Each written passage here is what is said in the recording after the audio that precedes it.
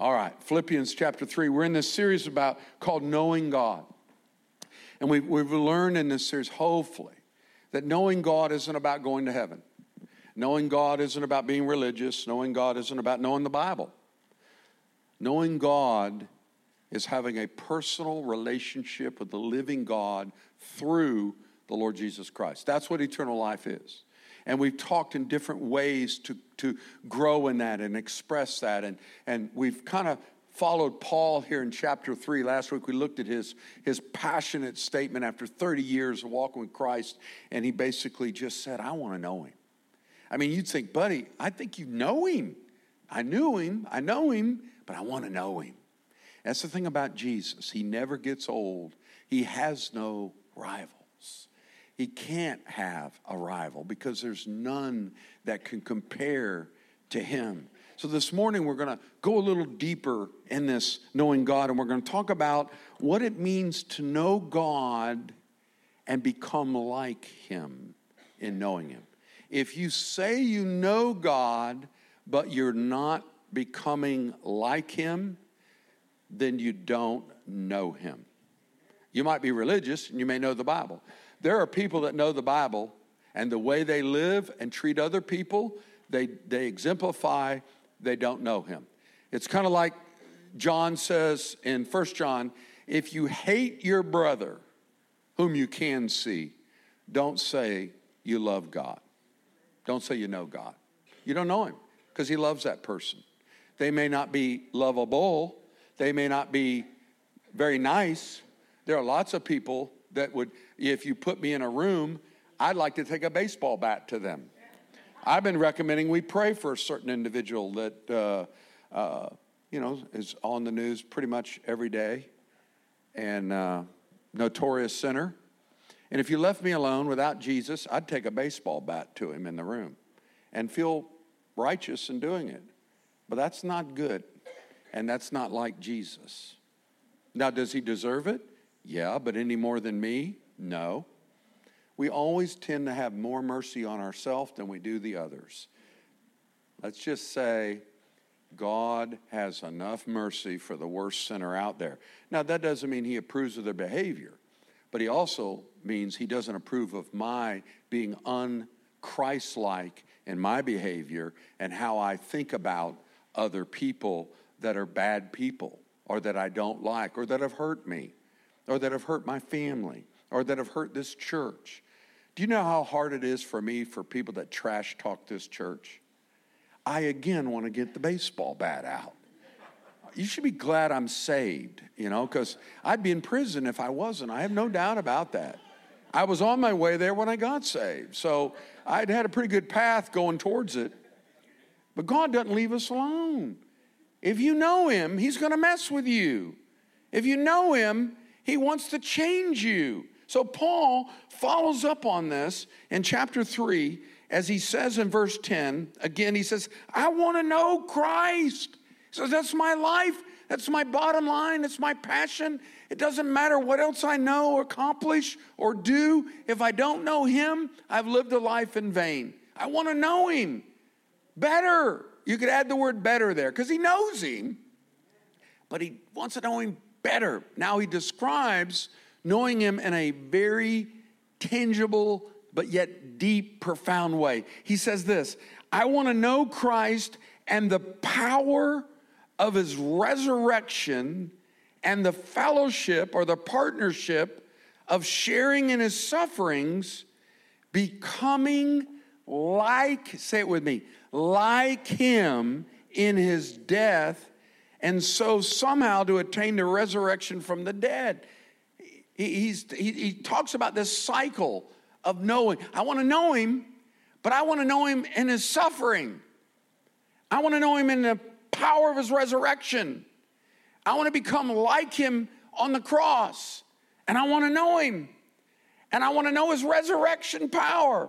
And I want to know him in my suffering. And he's got this, and the depth of what he's talking about here. He references knowing him in the power of his resurrection is basically attributing everything to his life is from God doing a miracle inside of him. When Christ was raised from the dead, it guaranteed our resurrection.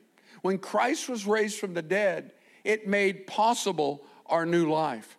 I can't change me. The Christian life isn't you change you. The Christian life is you need a miracle. And that miracle is called a new birth or a resurrection. It's not something I can do to myself. It's something God does to me. God does in me. He puts a new heart inside of us. This resurrection power isn't some electricity that I can walk around, like super.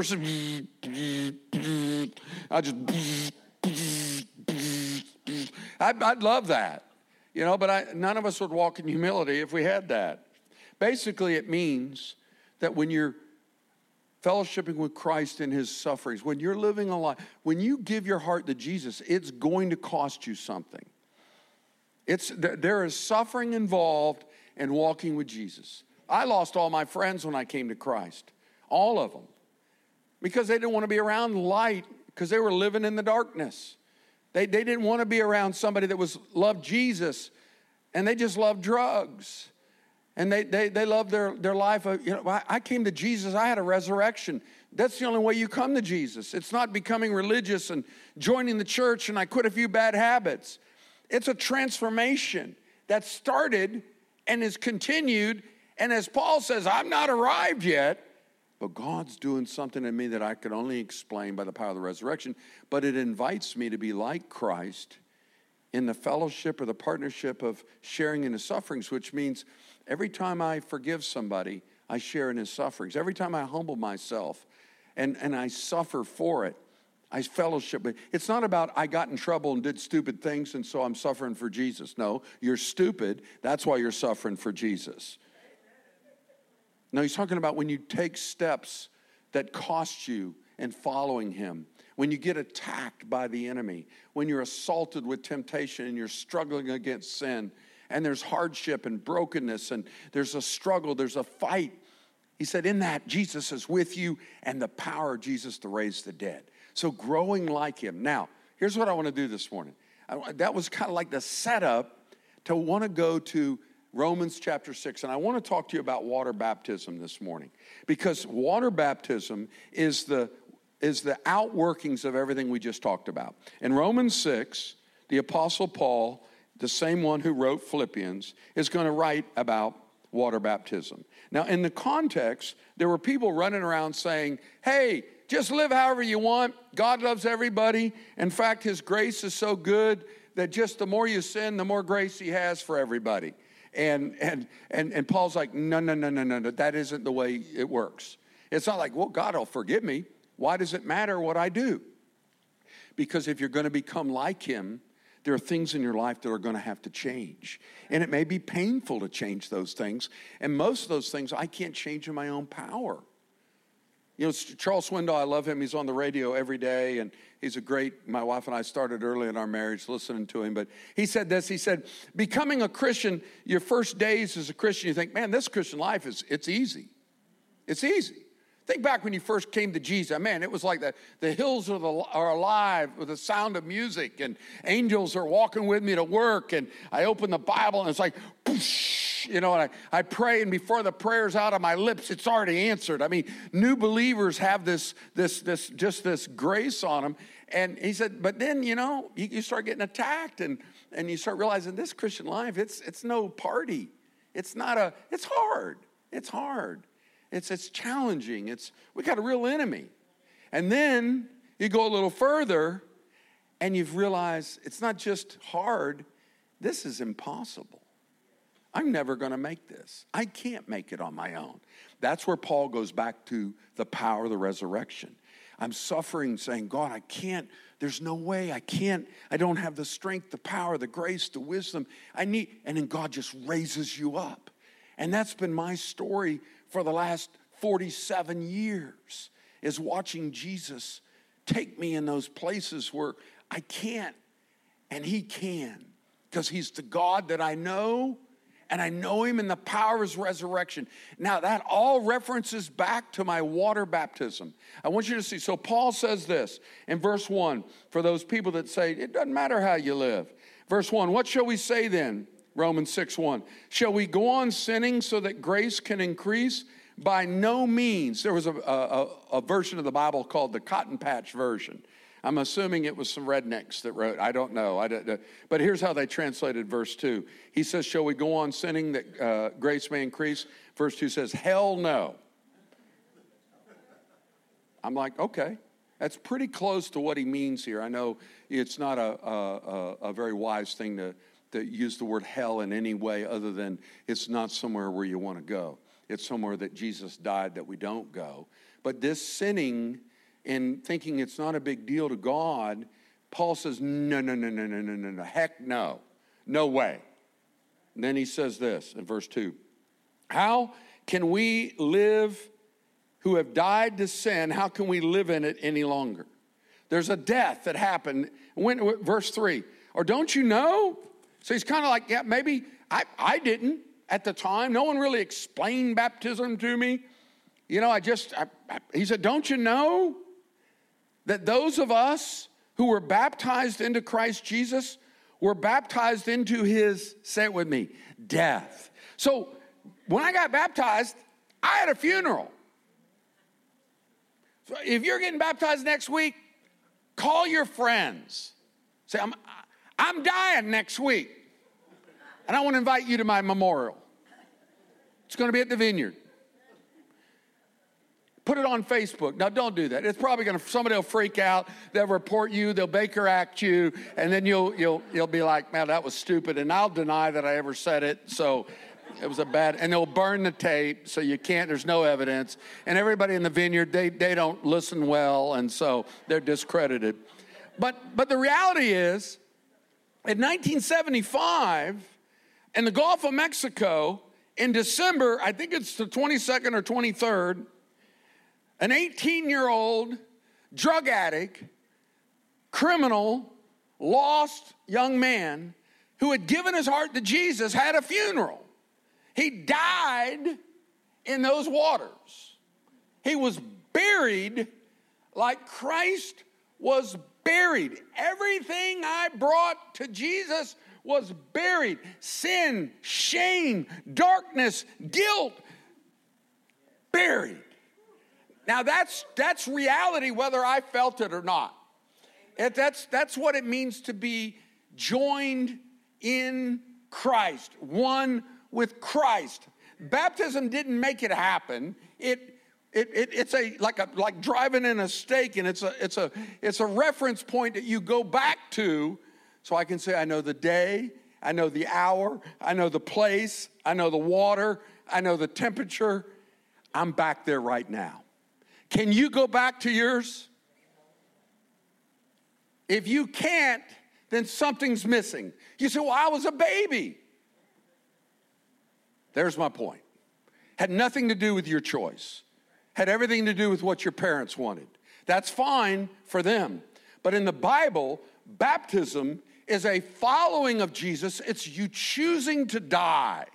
Jesus said, if you want to come after me, take up your cross and come and follow me. There's a death in baptism that can't happen when somebody else is doing it for you. It's a death that you must choose. Paul says, I want to know him, but I got to know him because I had to die first to Paul being Lord, die to sin ruling my life, die to Satan being in charge, die to the world capturing my heart.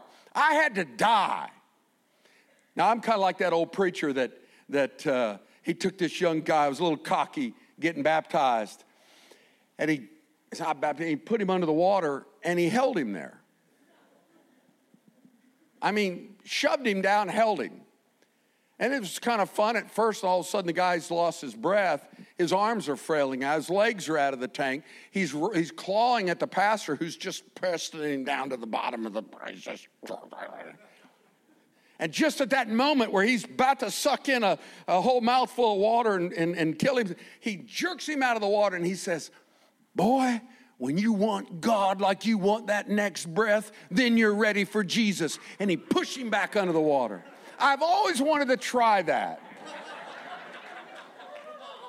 Maybe next week.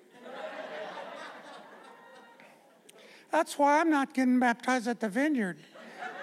It's not safe. I want a safe baptism. You're going to die. It's not by me holding you down. It's a spiritual surrender. Death means you're cut off positionally in Christ. You're cut off from what all used to rule your life. And no longer is it my will be done. Now it's his will be done. So Paul, when he talks about knowing Christ, he knows him in his fellowship of his suffering, like his death. There's a surrender, but thank God we don't leave people under the water. Look what Paul says. He says, you've been buried with Christ, baptized into his death, verse 4. We were therefore buried with him through baptism into death, in order that, just as Christ was raised from the dead through the glory of the Father, we too may, you could put begin and live, we live a new life. When we baptize people, I'll say, I can't think of a name. I don't want to just use somebody's name, but okay, Bob's the general name. Bob, I baptize you in the name of the Father, the Son, and the Holy Spirit. You'll be buried like Christ was buried. We put him under. And by the way, I teach our team. Sometimes I have to correct them often because they'll let a spot of the hair be dry. I'm like, no. We're all in, people. Get the hair in there. I don't care if you have to get water and we sprinkle on top of baptizing all the way down, but we go all in because there's no half dead. It's not. No, I got almost buried, left my arm out. You'd be like the guy getting baptized, and he said, "Wait a minute, Pastor, I got my wallet." And he looked at it and he thought, "Well, that probably needs baptizing too," and he put it back in his pocket. Some of you didn't bring your wallet with you when you got baptized. All of me? Even my wallet? All of you. I mean, that's my wallet. It is till you're baptized. When you're baptized, everything becomes his. As we say in the wedding ceremony, which I've gone out, and my wife and I have talked about it, and we don't do very many weddings anymore. We do them together. And so, if you're in the church and need to get married, we'll get you married. But we've got a bunch of pastors. But if we do it, there'll be no more writing of your vows.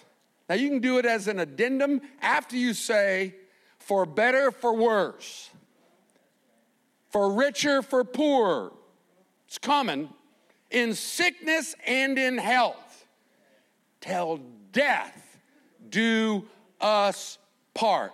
With all that I am and all that I have, I give to you in the name of the Father, the Son, and the Holy Spirit. That's getting married.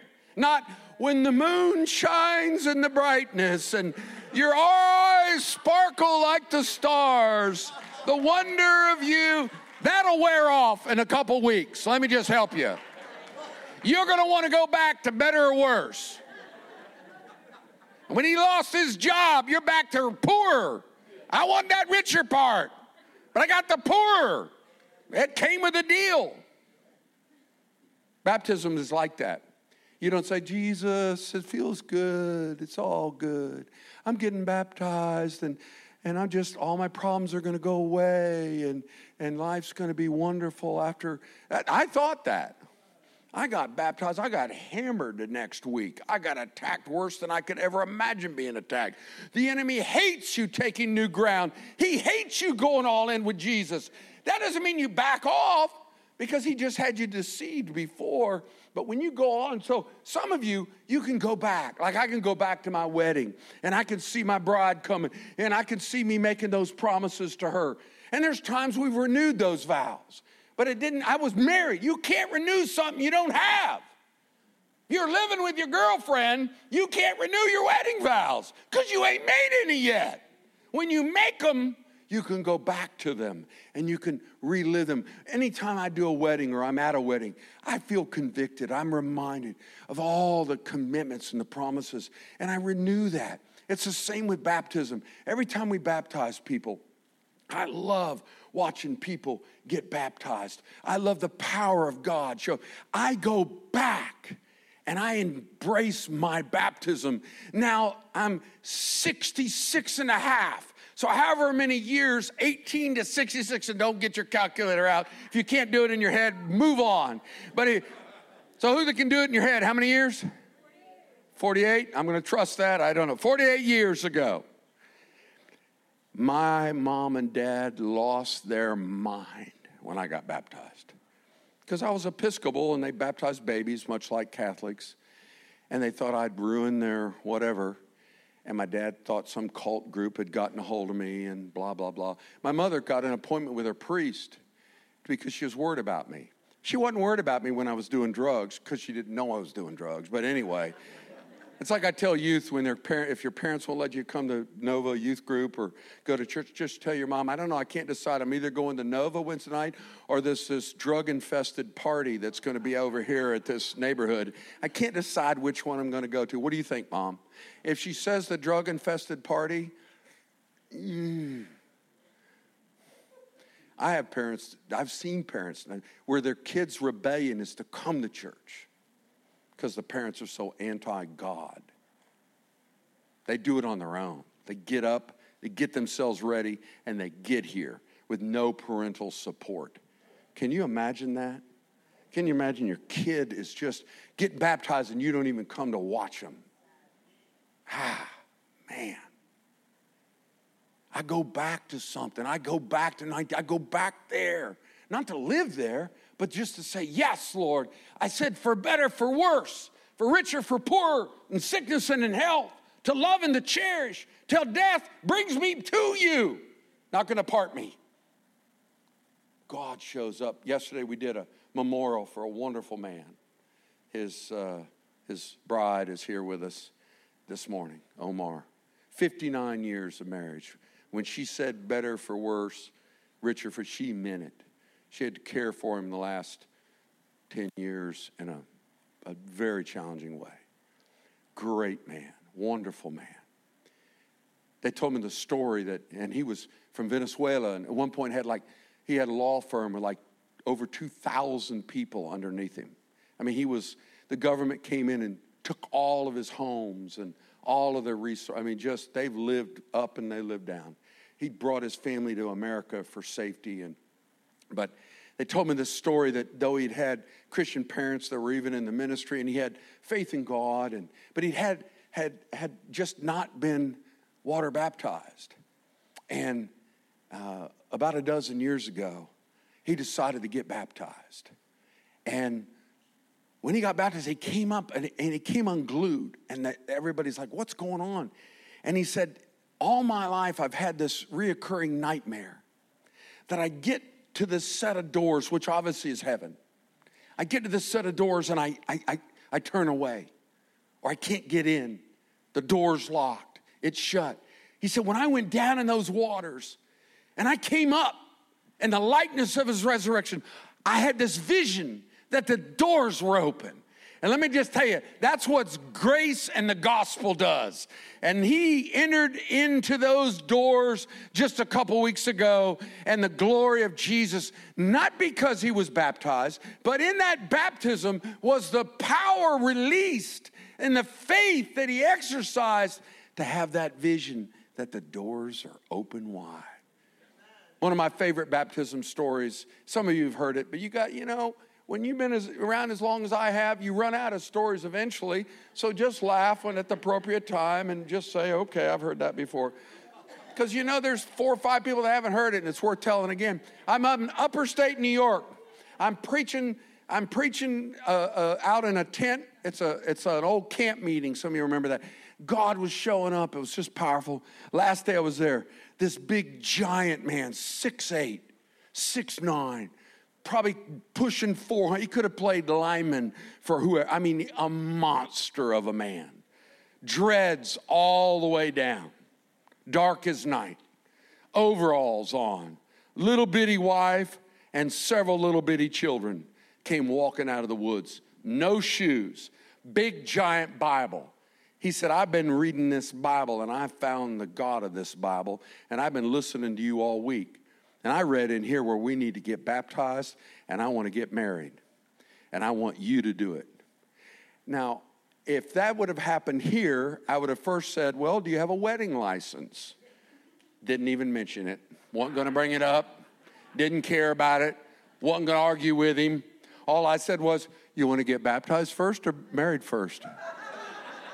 He said, I want to get baptized first, and my whole family's getting baptized.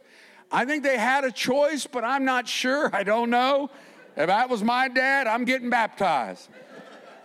I walked out, and this is upper state New York, and they all lied to me. If it's not true, I don't know. They said we don't have poisonous snakes in upper state. Is that true? Anybody, no poisonous snakes. That's what they told me. But it looked like I was walking into a moccasin infested, with cattails growing out of it, mud. No one would go in and help me. And so I just walked in, and I've got over my knees mud. And it just sinking in and just a couple feet of water. I take this big guy in there and I say, I forget what his name was. And then, because of your faith in the Lord Jesus Christ as your personal Savior. And as an act of obedience to God's word, I baptize you into the name of the Father, the Son, and the Holy Spirit. You're going to be buried like Christ was buried. I laid him down. And then when I got to the raised in the likeness of his resurrection, I realized his stomach had not gotten wet.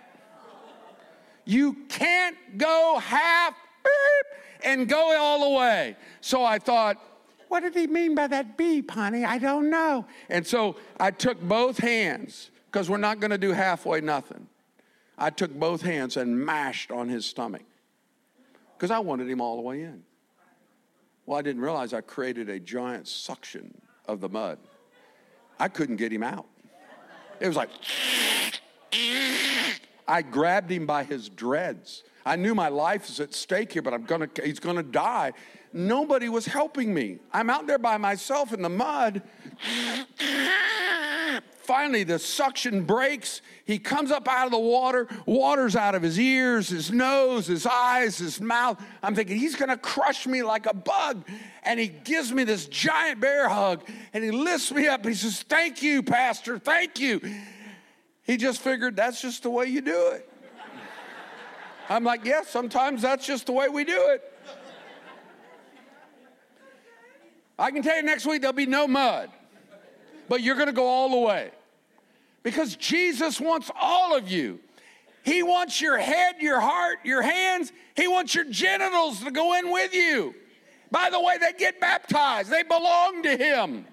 You belong to him. Baptism says all that you are has been purchased by you. You've been buried. You now belong to Jesus. You've been raised. You've got a new life ahead of you. Yes, you're going to make failures. Yes, you're going to blow it. Yes, you're going to struggle. Yes, you're going to battle. But the victory was won at the baptism. You're not waiting someday. I might get to. You're working from the promise that he's already defeated every enemy we'll face. And the last one will be death. And so that when we're raised to know that the God that raises the dead, every time he changes us, it's a little mini resurrection. Every time I resist the flesh, every time I give God my pride, every time I choose to forgive, every time I say no to the lies of the devil, there's a mini resurrection. There's a power. I didn't do that on my own. I didn't change me. God doesn't let us get baptized and say, okay, go figure this thing out. I got to know him, but I want to know him in the power of his resurrection. I want to know him when he's with me in my sufferings, that he gives me the strength to go on. And the power of his resurrection brings me back to carrying the cross and humble myself. And it's a journey. It's not perfect. I didn't come out perfect, but I came out joined to Jesus. I came out dead, and now I'm alive. There's a gravestone. There's a gravestone. We should literally have gravestones. What's that graveyard? They're all the people that have been baptized at the vineyard. They died on that day, but they came back to life, and they'll never die again. And that's the promise that baptism brings. So I say to you again, can you go back and connect with what happened? If you can't, and there's no memory there, you need a memory, a life-giving, life-changing choice to say, I want to get baptized. In fact, I preached this last message, this first service. I thought, I want to get baptized again.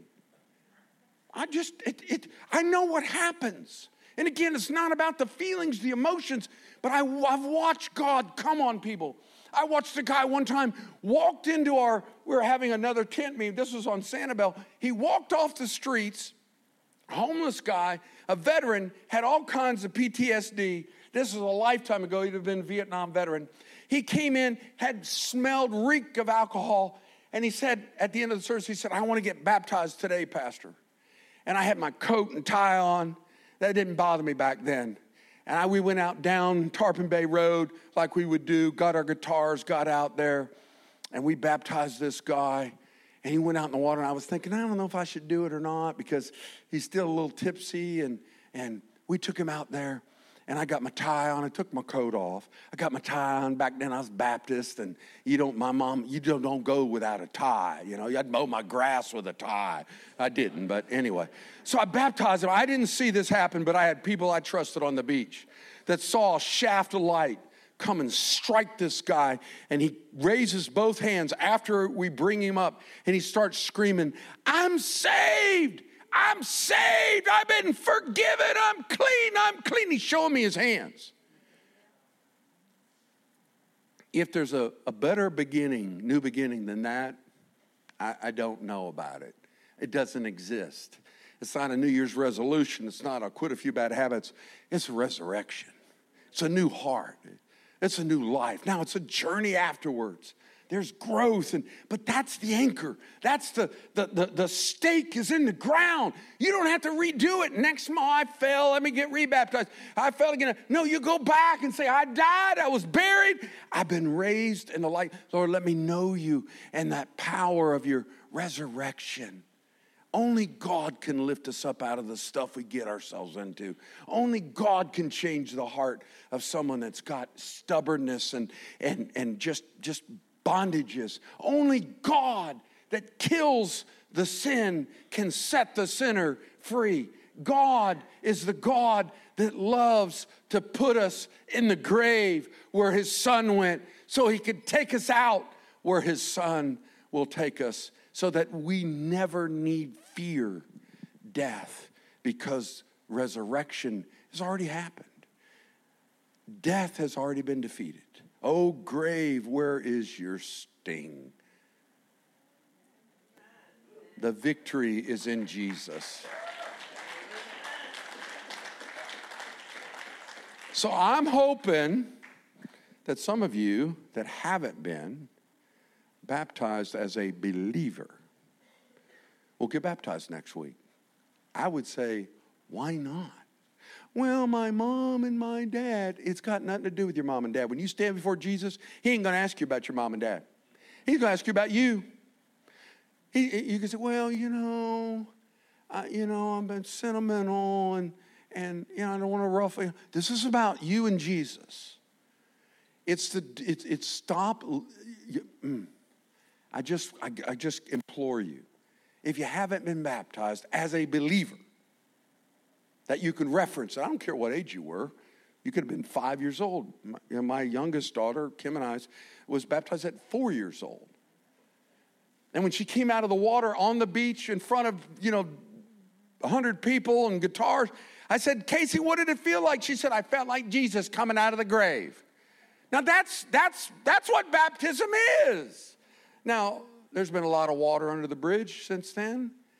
That never gets old. Like the priest that said to my mom, it'll wear off. She was so worried. My son's become crazy, religious fanatic. And the priest said, don't worry. I was like that at one time and it wore off. I'm going to tell you, when you get baptized in the name of Jesus, it never wears off. You may get weak, you can get weary, you can struggle, you can make bad choices, but he's not going to wear off or wear out. I'm still dripping with my baptism. I go back and say, I'm dead, but I've been made alive. I got a new life ahead of me. So do you. It's a promise, not a possibility. It's a certainty based on I know him and the power of his resurrection and the partnership of sharing in his sufferings so I can become like Christ even on the cross, who was raised from the dead. So that's this cycle in the Christian life of dying and living again. Failing, falling, God raising us up to live again.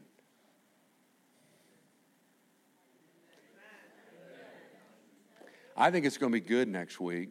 It doesn't matter if we have one. But just to celebrate the power of God in lives of new beginnings.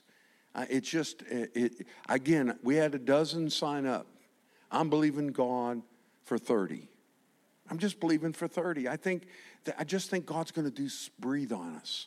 And we're going to see some folks and it doesn't matter whether they're 8 years old or 80. But it'd help if you signed up and put baptism. Though we'll let people come in their church clothes and get baptized. We don't wear robes. That's just not our style. Nothing wrong with that. But we're just going to take people and we're going to bury them alive. And then bring them up in the likeness of his resurrection. You're a walking miracle. If you know Jesus, as Paul, when he says, I want to know him, he knows I'm a miracle. He's made me alive. I was dead. He made me alive. I was blind, and now I can see. You don't have to wonder if I know him. When you've met him, you know him. And you'll want to know him better. But you'll also want to become like him. And those things in my life that I find that are displeasing to him, that are unlike him, he's working on those things now so that I can become more like him in my growth in knowing him. If me knowing God doesn't change me and how I'm living and my priorities and how I treat other people, then I'm not sure I know him very well. I may not know him at all. I may need to meet him and get to know him and surrender to him and have him give me a new heart. Let's pray together. And that'd be a question you'd have to ask yourself right now. Do I know him? Have I surrendered my heart to Jesus? I'm not asking whether you're baptized or not. I'm asking whether you've surrendered your heart to Jesus by faith and just said, Jesus, come be Lord of my life. If you haven't done that, then do it right where you're seated right now, online, watching wherever you are. Jesus, come be Lord of my life. And like he did for Omar, he's going to do for you. He's going to open the doors that you could never get open on your own. You can beat on them, bang on them, you can beg and plead. But the only way that God opens that door to his heart is through you believing in his Son, the Lord Jesus Christ. So just say yes to Jesus right now. Surrender. Then many of you have done that. Go back to your baptism. Go back to that new beginning, that place where you met God in the water. Doesn't matter what the name of the church was, whether it was outdoors, indoors, hot or cold. If you took that step of obedience as a believer and you were buried like Christ, you've been raised in the newness of life like him. So just celebrate it. Grow in it. Thank the Lord. Rebuke the devil when he tells you the lies that he puts on you. Lord, come now as we close this service out. Those that need to take a stand to say yes to Jesus as Lord, give them courage. Let the power of the resurrection raise them up and even open their mouths. And Lord, just come and meet with us as we wait upon you. In Jesus' name.